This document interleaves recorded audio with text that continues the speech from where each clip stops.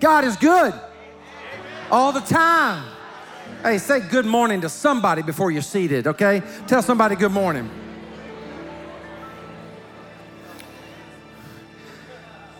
I just got to say that well, number one, I don't know about you, but I needed that worship. That's good stuff. I needed that. That's why you come to the house of the Lord, to worship before the throne and then hear the word of God, which gives me a chance to look into the camera and say, hey, I want to welcome all of you who are online. But if you live near a New Hope campus, it is time to come back in person. Can you show them some love and let them know? I was speaking with a New Hoper the other day. I'm not going to say her name, Ann Benson. Ann Benson's been a world changer here for many, many years, and we were talking right over here, and she said, man, I just kept trying to do the online thing, but it's just different. She goes, I had to come back, and it's different. There's a flesh and a blood component to the body of Christ, amen? And so, hey, if you're in a state or in a nation away from us, hey, you're online. We are so glad you are a part of our family. But if you're kind of on the fence, it is time to come back home. Help me welcome all the campuses. I'm talking about Garner, Sanford, Hillsboro, Kenya, already mentioned online, and those of you who are here at Durham, welcome, welcome, welcome. Have you heard? Last Sunday, a week ago today, we baptized 62 people who went public with their faith. Celebrate them, church.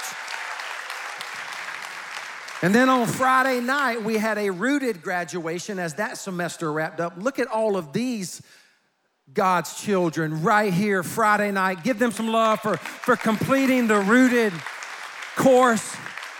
So exciting. And before we get to the word today, I just want to kind of go ahead and give you guys the heads up, because this will feel like a culture shock. We are going to try something in this series. And it's such a culture shock. The church is only 19 years old. For 19 years, we've been having a response song at the end of the word. You know, we stand up, we celebrate, and we sing about the word we just heard and received. Well, today, you'll notice we put more worship on the front end, and when the message is over, we're just gonna kind of send you guys off. So it's gonna be different. But different is good. Can I get an amen? Some of you don't like, some of you are like, I love change. No, you don't. You like change when it helps you. Most people, only people that really like change, babies, if you know what I mean, right? But we're gonna change it up. We're gonna try this out for a little bit. I just thought I'd let you know on the front end. When the message is done, I'm gonna come back out and wrap this up, and we're gonna try it. I think it might be cool to have all of that worship on the front end and change it up for a while. Hey, Shari King is going to bring the word today. And some of you know her. She is the wife of Clayton. They both spoke at our marriage conference last week. She is the mother to Jacob, Joseph, and a big dog named Theo. She and her husband founded Clayton King Ministries in 1996. They've been serving in ministry together ever since.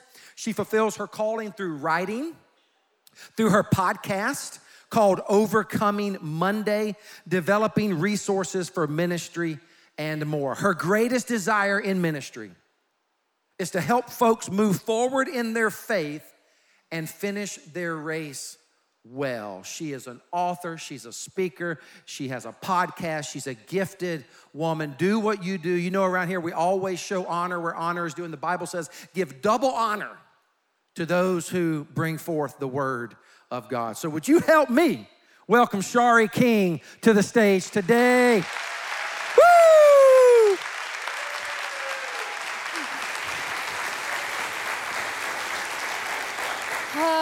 Hello, New Hope Church. I love this church. I'm so excited to be here again. I was so excited when Pastor Benji asked me to come back.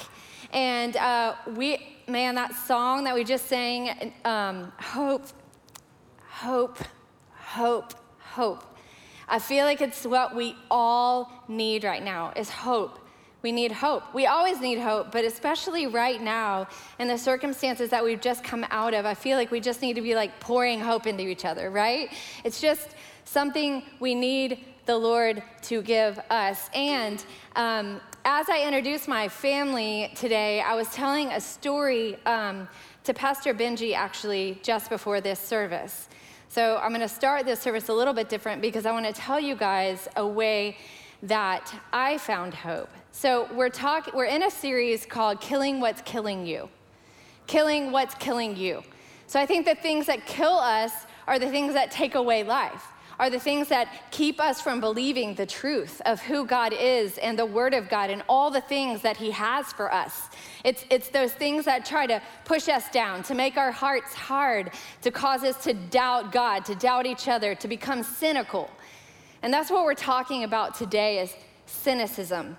And one of those things for me was when I was growing up, I was in and out of a lot of family situations. And so one thing that I did not have faith for was that I may not be able to have a family and that I wouldn't be a good mom. Those were fears that I had. And recently, I was able to, will you go ahead and put up the picture of my family so they can see them really fast? So this is my family. I have this family today. So you guys have heard from my husband, Clayton. We were here last year, so he's the bald guy. He's definitely not my child. The other two are my kids. The one in the white shirt with a tie is my 18-year-old. He is almost 19, and he just graduated.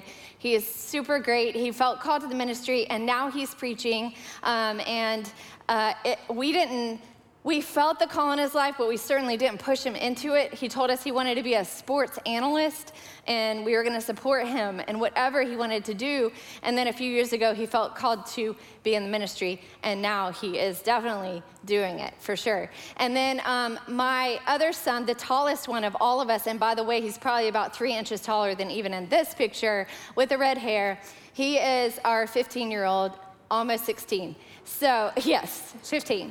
And he's taller than my husband now, although my husband tries to stand on his toes. So, I don't know if you've been through that situation where your kid gets taller than you. I mean, it happened for me really early, but Clayton's there now, and he's struggling with it just a little, but he's good. We want Joseph to be the tallest because Jacob has the out there personality, and so does Clayton. And then Joseph's a little bit more shy, and not shy necessarily, just not all out there. So I want him to have all the hype, so he can dominate in that way. So anyway, that's my family. But I want to let you know that when I was a senior in college, well, even just a lot of my life, I just really didn't think that would be my future. I just didn't. I didn't know that I had faith or hope that I could marry someone and stay married. And then I just felt insecure about being mom, just hugely insecure. But what I told Pastor Benji before I came out was that he reminds me of my campus pastor that I had when I was in college. So my campus pastor and his family, I lived with them for a few years. No, not for a few years, for a few months. And when I did, I watched their family work. And in that time that I lived with them, sure, they fought. Sure, there was discipline. Sure, there were things that were tense for me, but there was also love, and there was faithfulness, and there was commitment, and there was deep-seated, just faithfulness in that family that I had never really completely experienced. Well, this past spring break, I took my kids to go and meet this couple. They had never met them as adults to where we could have a conversation. And we sat down and we talked about life, and they got to meet my kids. And I shared with Daryl and Kim how much they meant to me at that time in my life, at this time when I felt like I was cynical about family and marriage. They gave me hope. And so I thanked them in front of my children. And then what was so beautiful is they looked at my boys and they poured life into my kids. And even my kids' friends were there, and they poured life into them. They spoke to their faith, and they said, you are men of faith, and you stay and remain men of faith. You stand up in your schools. You stand up in your college. God's going to do great things through you. And I watched this circle of, I was cynical about family. I was cynical about being able to be a good mom. I'm sitting there with the people who gave me hope that it could happen, with my family now that exists and who I love deeply, and they start pouring into them. And I just saw what the Lord can do when we give him the things we're cynical about and believe in him to change our cynicism, to change our hearts, to soften our hearts. So we're gonna talk about this cynicism today because I think that all of us need hope somewhere. There's something we're cynical about. There's no way that everything in your life has hope just flowing out. I'm sure there's something in your life that you're hoping that God will give you hope for. And maybe if you don't know what that is right now, by the end of this message, it's gonna be so glaring that you know what to pray for. So before we even start this morning, I want you to ask yourself, when I was singing that song about hope, when I'm listening to Shari tell this story about her cynical experience and how the Lord changed it, if I look at my life, where do I need hope? Ask yourself that. Where do I need hope? So the title of this message is Cynicism. We're talking about killing the things that kill us. And the first thing that I want to do is define cynicism. So this is kind of a Webster/Wikipedia definition. I kind of took both of them, made my own. So here's cynicism. Cynicism is an attitude characterized by the distrust of human nature or motivations. An attitude characterized by the what? Distrust of human nature or motivations. So distrust is the key. Lack of trust. Something happened to break that trust. Something happened in your life. Maybe there was hope for something or in someone, maybe even in God, but something caused you not to trust. And it may have been a person. It may have been an event.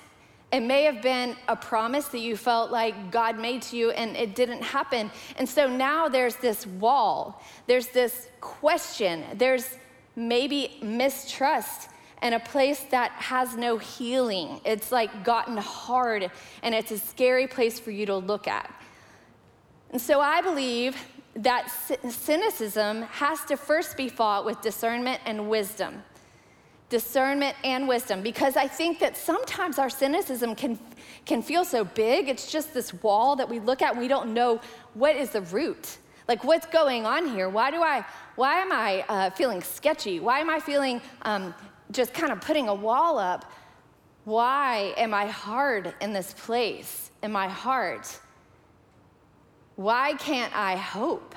And so we have to ask the Lord to give us discernment and wisdom to look at those things. So when I look at my life, I think that there are some things that happen with cynicism. Sometimes we meet people in life, or we have experiences with people in life, and they are not trustworthy.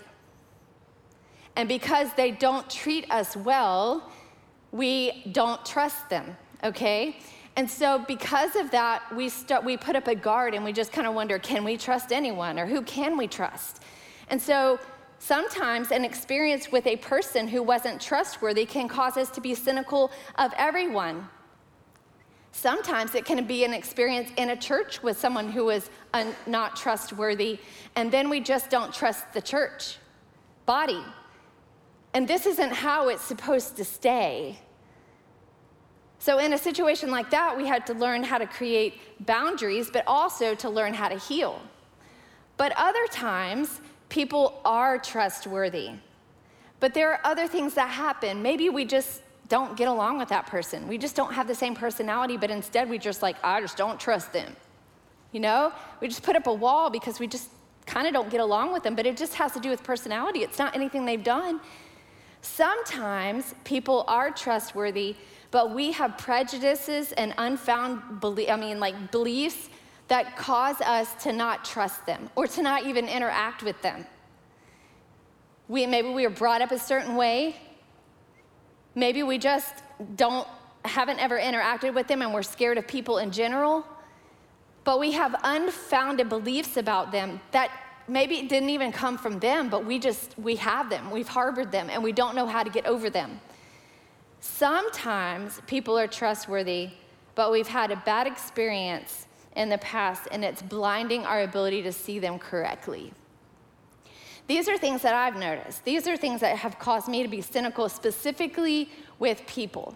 And I don't know if you guys have had them too, but this is what I believe.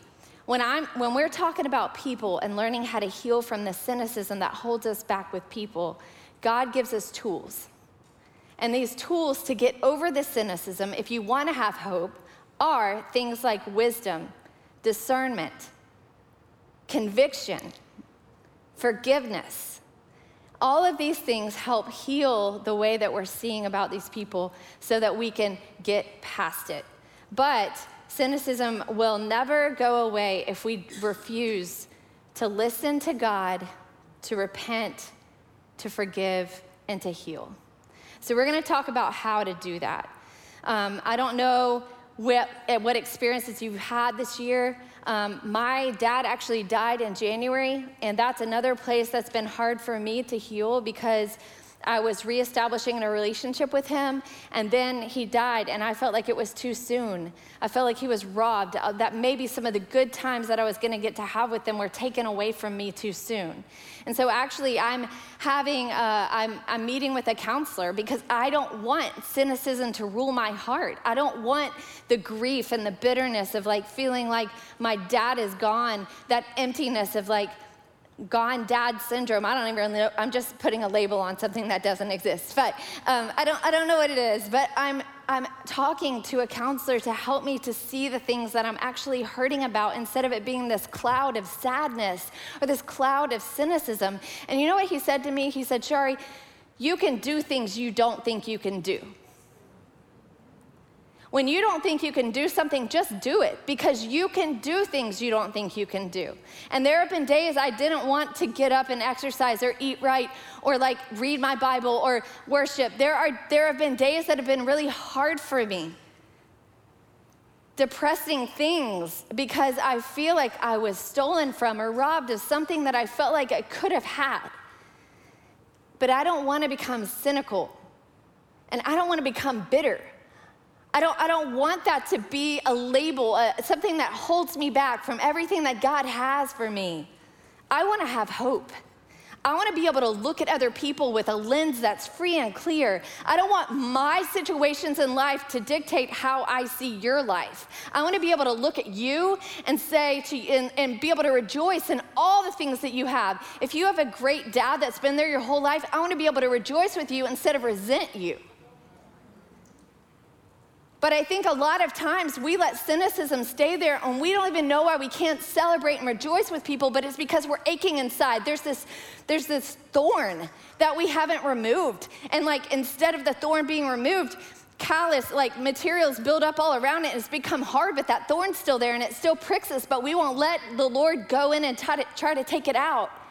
We're just keeping it in there, we're holding it. We're gripping it, and we can't enjoy the Lord, the hope and joy that the Lord wants to give us from that healing because we're scared to heal.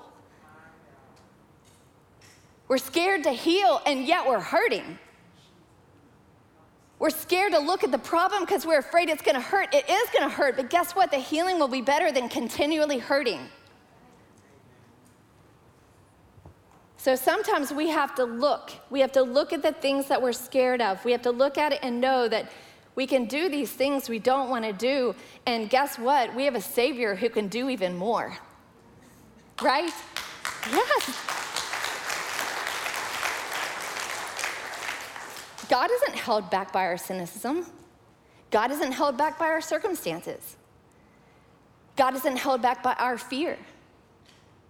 God isn't held back by our expectations of other people or ourselves. He can do anything. He is capable. He made you. He knows you better than anyone else. He can heal whatever is hurting in you, and whatever it is that you don't have hope for, he can give you hope for that. But you may have to heal first, and that is a decision you have to make. So we're gonna look at Mark 14, 3-9. And in this scripture, I love it. I was thinking like, what is a story in the Bible that to me is an example of cynicism holding someone back, and what Jesus can do if you're not cynical versus what happens if you are. And so we're gonna read the story about the woman with the alabaster jar who broke it and poured it over Jesus' head as an offering. So we're in this house of Simon the leper, and this is what happened. While this is Jesus, was in Bethany at the house of Simon the leper, as he was reclining at the table, a woman came with an alabaster jar of very expensive perfume of pure nard. She broke the jar and she poured it on his head. But some were expressing indignation to one another. Why has this perfume been wasted? For this perfume might have been sold for more than 300 denarii and given to the poor. And they began to scold her. Scold her. Jesus replied, "Leave her alone. Why are you bothering her? She has done a noble thing for me. You always have the poor with you, and you can do what is good for them whenever you want. But you do not always have me. She has done what she could. She has anointed my body in advance for burial. Truly I tell you, wherever the gospel is proclaimed in the whole world, what she has done will also be told in memory of her." Then Judas Iscariot, one of the 12, went to the chief priests to betray Jesus to them. And when they heard this, they were glad and promised to give him money. So he started looking for a good opportunity to betray him. In this story, we see two responses to what this woman is doing. We see the onlookers, which is basically the disciples and maybe some few other people, but in other passages, we know the disciples are there. And then Jesus. And this woman comes in and she gives everything she has. Many people believe that this jar of oil was equal to like her inheritance, something that had been handed down to her. So think about emptying your entire bank account if your parent leaves you a will. Like she's just pouring it out, giving it all. She will have nothing after this. And here's what happens. You have the disciples. It says the disciples were indignant in this situation while Jesus was honored. This woman is pouring this out, and in response, the disciples are watching and they're criticizing and they're upset, and Jesus is receiving it and he's honored. The disciples scold her while Jesus blesses her. And I would even say, I kind of wish I'd put Jesus protects her. Right? Right? She pours it out. They're scoffing, they're indignant, and he says, "You leave her alone.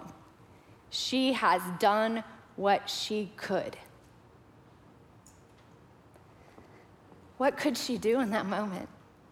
She could honor the Messiah. She could prepare him for his burial when no one really understood what was going on. She's loving him. What could she do? She gave everything. That's what she could do. Jesus is teaching the disciples in this moment. The disciples are criticizing her while Jesus memorialized her. So let's talk. What does this word memorialized mean? Well, Jesus says you will always have the poor with you, and you can do what is good for them whenever you want, but you will not always have me. She has done what she could. She has anointed my body in advance for burial. Truly, I tell you, wherever the gospel is proclaimed in the whole world, what she has done will be also told in memory of her. In memory of her. He didn't even say in memory of me. He's honoring her in front of these men that he's been teaching about the kingdom of God, these guys that she probably felt were way more important than her. She's being honored for this sacrifice. And I think the disciples are just blinded. They're blinded by their cynicism. They're watching this happen. They're like, oh, all the money. Like, what is she thinking? And why are they feeling like this? I mean, we know why Judas was upset. He goes and he's like, we know that he had a reputation for stealing out of the money bag. We know that Judas has got it in his heart to betray Jesus, and this just kind of triggers him. Like basically, this instance leads him over the end, and he's like, okay, I'm gonna go betray Jesus now. So we know what's in Judas's heart a little bit more than everyone else. So we don't know why the disciples are critical, but we do know this. During the Passover, during this time when they're having this meal, this was a time when you would normally give to the poor. It's like something that was expected. It was traditional. They would give to the poor in order to take care of the people within their own community. It was traditional. And so I'm just kind of trying to think like a disciple. You know, Jesus is like, leave everything and come and follow me. You're not going to have a pillow or anywhere to lay your head. You know, like you won't have a house. You won't have anything. Are you going to come with me? So maybe the disciples were like, hey, you know, we're poor. And she is pouring this out, and they're like, I mean, we could give to the poor, but we could also take that, because, I mean, we could use it. Why is she pouring all of it? Couldn't we just, like, dab him on the forehead a little bit, you know? What are they thinking? I don't know. Maybe they didn't have a gift to give for Passover, and they were feeling bad, and they felt like if we had sold it, we could have just divided it up. We could have participated in giving to the poor, because we don't have anything.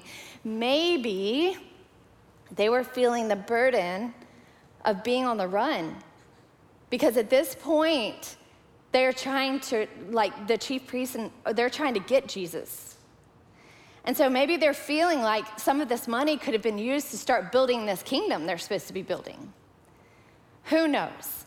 I don't know what lens they're looking through or why they're having trouble seeing the beauty in what's going on, but they are. And I think it probably has to do with culture and religious background. Who knows? Here's what I know.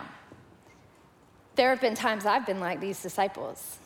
There have been times I've criticized someone for something that they've done because I just didn't understand them and I didn't take time to. Isn't that something we've all done? Criticize other people for what they're doing, and we don't even know the motive behind what they're doing. And yet what's awesome in this situation is that Jesus sees this woman's heart. She like gives it all. She doesn't hold anything back. And he's like, this is beautiful. And what they don't know is Jesus is about to die a criminal's death. So at this moment right now, he's probably the most like needy person, not that Jesus is needy, I don't want to be heretical, but you know what I'm saying? Like he needs this like anointment for his burial. He won't receive this before he's buried. He won't receive any of the normal things that you would do to honor someone before they die. He's going to die on a cross like a criminal. And she offers this over him. Her entire inheritance is poured over him. This is a beautiful testimony. And I think that sometimes our experiences in life can cloud how we see God. So when I was in college, I don't know how you guys lived in college, but I pretty much had no money. And part of it was my fault because I went on mission trips every summer. So like I came back and I worked all year during college, but then I would raise money and go on mission trips in the summer. I don't regret it at all. I loved it. The first summer I went to Romania for 3 weeks. The second summer I went to Romania and then Poland. And the third summer I went to Romania and Poland again. So I went with this team. But when I signed up to go with this team, this is what they said, literally. They said, hey, so do you want to go on this mission trip? We're gonna go join this team that goes to a different city every night. Let me tell you, thousands of people get saved every week. Hundreds of people are getting healed, and we're seeing miracles everywhere. And I was like, okay. Like, literally, I'm thinking, maybe like 2 people get saved. They're totally inflating this story. You know what I'm saying? Like, how do hundreds of healings happen and thousands of people get saved every week, you know? And it wasn't that I didn't believe in God. It wasn't that I didn't believe he couldn't do that. I just had never seen it. I just was like, yeah, that happens like in this century. I mean, it happened in the Bible, but you know, what about now? I had a cynical view of what God can do. what he is doing. And it was largely based on my experience. It wasn't even based on what was happening with this team. They'd been doing this for years. And so I go over there and I start seeing some of these things happening. One night we were staying in this town. It was in the county where Dracula was born, the real guy, not Dracula like in the movies, but the real Dracula guy, Transylvania County. It was a very dark county. And there was this man who came to the meeting, and he had tried to kill himself multiple times. He would scratch his arms and create wounds all over his body. He would cut himself, and he was always bleeding and always hurting. Well, he came to the meeting one night, and he asked for prayer. His family asked us to pray over him. We prayed over him. He came back 2 days later, or maybe 3, I think it was 2, and he had already started developing scabs, not scars, that would be really fast, scabs. And so you might say to me, Shari, why is it awesome that he had scabs? Well, but pretty much because he had stopped scratching himself so that his body could start to heal the wounds. He had scabs. He had never had them before because he would just constantly scratch himself and cut himself. He was tormented, and his family said he was tormented day and night. He would injure and hurt himself. He would try to kill himself, but for 2 days after he prayed, he felt free. I mean, who can do that other than the Lord? Who can give you hope like that to live again? Who can do that other than him? Amen? He is the Lord. He heals. And so I saw that happen. We saw many other things happen, but there was this one story of this girl, and the reason why she's tender to my heart is because we would walk around through the day and invite people to come to the meetings at night, and I remember giving her and her mom the invitation to come. And she came one night, and this is a picture of her and her mom, and she actually was born with an eye problem, and so from the day she was born, she had worn glasses. And so they came up for prayer, and her mom told us that they were going to the doctor the next day, and the doctor was telling them that she was going to be declared blind. And so the girl asked for prayer, and her mom, and so they prayed for her, and then the next night, she came with her mom after the doctor's appointment. This is the next picture of them. And she said she could see. They brought the box of all the glasses she's ever worn. It was like from very thin to like super thick. We pulled out a Bible, and she started reading it in front of all of us with no glasses. I know.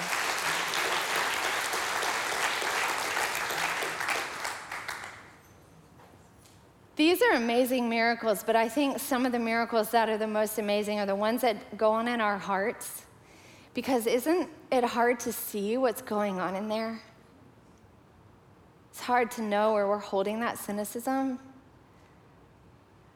It's hard to let it go. Right? It's hard to find hope. It can be easy to give up. Outward miracles are amazing. They show the power of God, but inward miracles show it too. And I think sometimes we don't go there because it's hard to tell that story because we're hurting. And we don't know how to look at our hurt, and we don't know how to face it. But Jesus saw this woman, and she saw the offering that she gave, and he used that, I think, to expose the cynicism in the disciples' hearts so that they could see, what does it look like to give everything? What does it look like to honor someone who's willing to just say, Lord, I don't know how to heal all this hurt inside me. Can't change my past, but I need you to change who I am because my past has hurt me. People have hurt me. The church has hurt me. My beliefs about you that were incorrect, they've hurt me, and I need correction. I need to be healed. When Jesus says, when he makes reference to always having the poor among them, but not always having him, the scripture he's referring to is in Deuteronomy, and I think it can teach us a lot about how to let go. So I want to read Deuteronomy 15, 7 through 11. It says, if there's a poor person among you, one of your brothers within any of your city gates in the land your Lord God is giving you, do not be hard-hearted or tight-fisted toward your poor brother. Instead, you are to open your hand to him and freely loan him enough for whatever need he has. Be careful that there isn't this wicked thought in your heart. The 7th year, the year of canceling debts, is near, and you're stingy toward your brother and you give him nothing. He will cry out to the Lord against you and you will be guilty.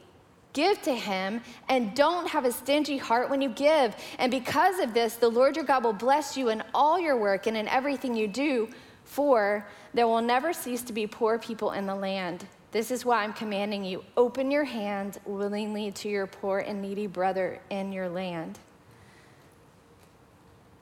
When they were going to cancel debts, what Jesus is calling, what the scripture is calling out in Deuteronomy is watch your heart, because you're about to cancel all these debts of these people. Every 7 years, they would cancel all the debts. And what the Lord is saying in Deuteronomy is don't hold back because you know their debts are about to be canceled. Don't hold them in slavery. In fact, know that you're going to cancel their debts, but give them everything that they need when they go. Don't be stingy because you feel like you're about to have to give everything away. And that's what this woman's doing. She's not being stingy. She's giving everything and she doesn't care. And that's what Jesus is saying. Have this heart like this woman right here. Give everything. Open your hands. Open hands. Open hands. Not only toward the Lord for your own healing, but toward other people so that you can help them with theirs. We have to help each other get over cynicism.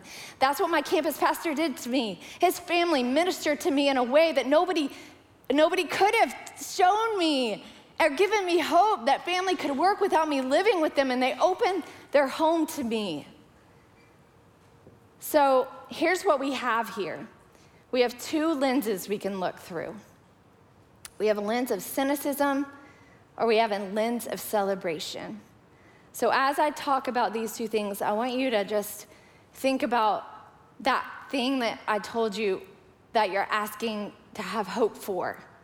Do you have a lens of cynicism toward hoping, or a lens of celebration, believing that God can help you? So a lens of cynicism has closed hands. Closed hands. And closed hands are a symbol of a hard heart, and it leads to sin. Think about Judas. Judas had closed hands. He didn't want her to break all of that and waste this alabaster jar of all this expensive stuff. He had closed hands, and then his heart got hard, and he went out and sinned and betrayed Jesus. Pretty much he's the primary example of the worst case scenario of what happened in that situation. Lens of cynicism. When we have this lens, we cannot heal, and we can't help the people around us heal either. We're just walking hard hearts. We don't know how to see through a lens of celebration. But the lens of celebration is different. The lens of celebration has open hearts. Open heart toward the Lord for our own healing, an open heart toward other people. Open hands. Open hands and a tender heart. And these two things lead to our blessing.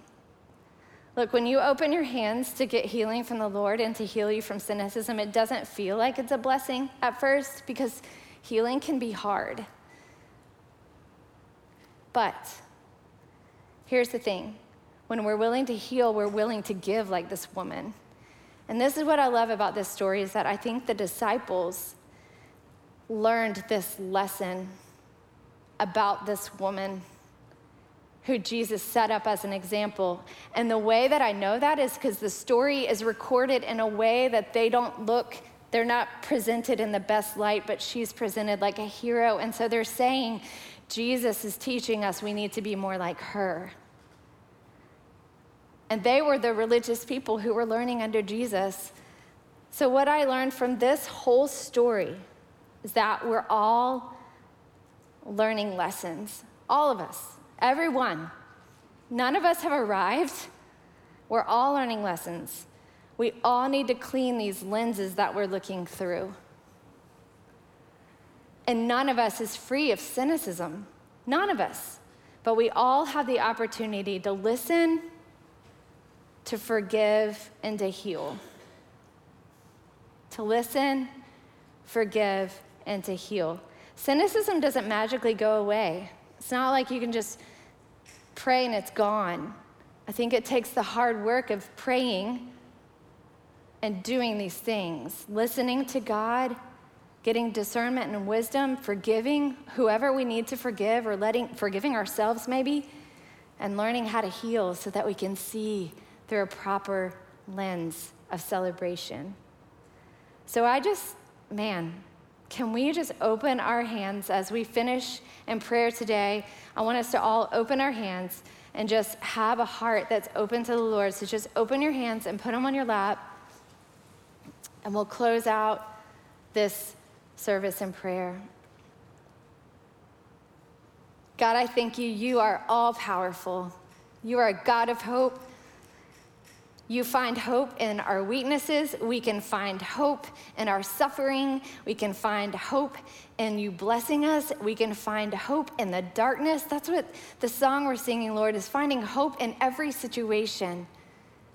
And that is a lens of celebration. So I pray that you would help us to open our hands to you and have open hearts toward you so that we can be healed and show the world what healing looks like. And also show ourselves how great you are. We love you, we honor you, and we praise you. In your name I pray, amen. Thanks, guys.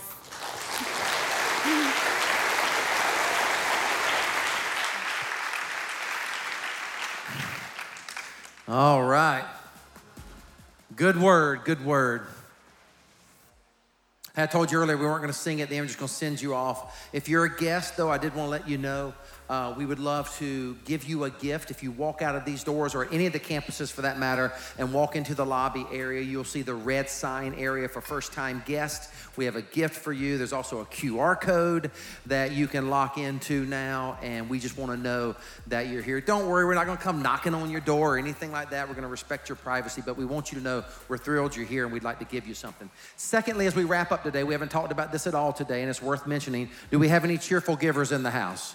Any cheerful givers? Come on. The Bible says this in 2 Corinthians chapter 8, verse 6 and following. Remember this, whoever sows sparingly will reap sparingly, and whoever sows generously will reap generously. Each of you should give what you have decided in your heart to give, not reluctantly or under compulsion, for God loves, help me out, a cheerful giver. Thank you for your cheerful giving. As we spoke earlier, remember 62 people got baptized, Rooted graduates, Kenya campuses, the movement spreading. We're bringing life back to it. If you sow into this ministry, thank you so much. Here are all the ways that you can give to the Lord. We're not passing a basket these days. If you still like to give in person, there are black boxes at all the campuses on your way out. Just drop your offering in there. And thank you, thank you, thank you. Hey, would you guys just stand to your feet? I'm so thankful you came to the house of the Lord today. I hope God has blessed you. Really excited about the next 7 weeks as we hit these topics that hurt and hinder us. So we'll see you right back here next week. But until then, may the love of God the Father, may the grace, peace, and mercy of Jesus Christ, may the communion and fellowship of the Holy Spirit bless, keep, and hold you both today and evermore. Have a great day. We'll see you next week. God bless.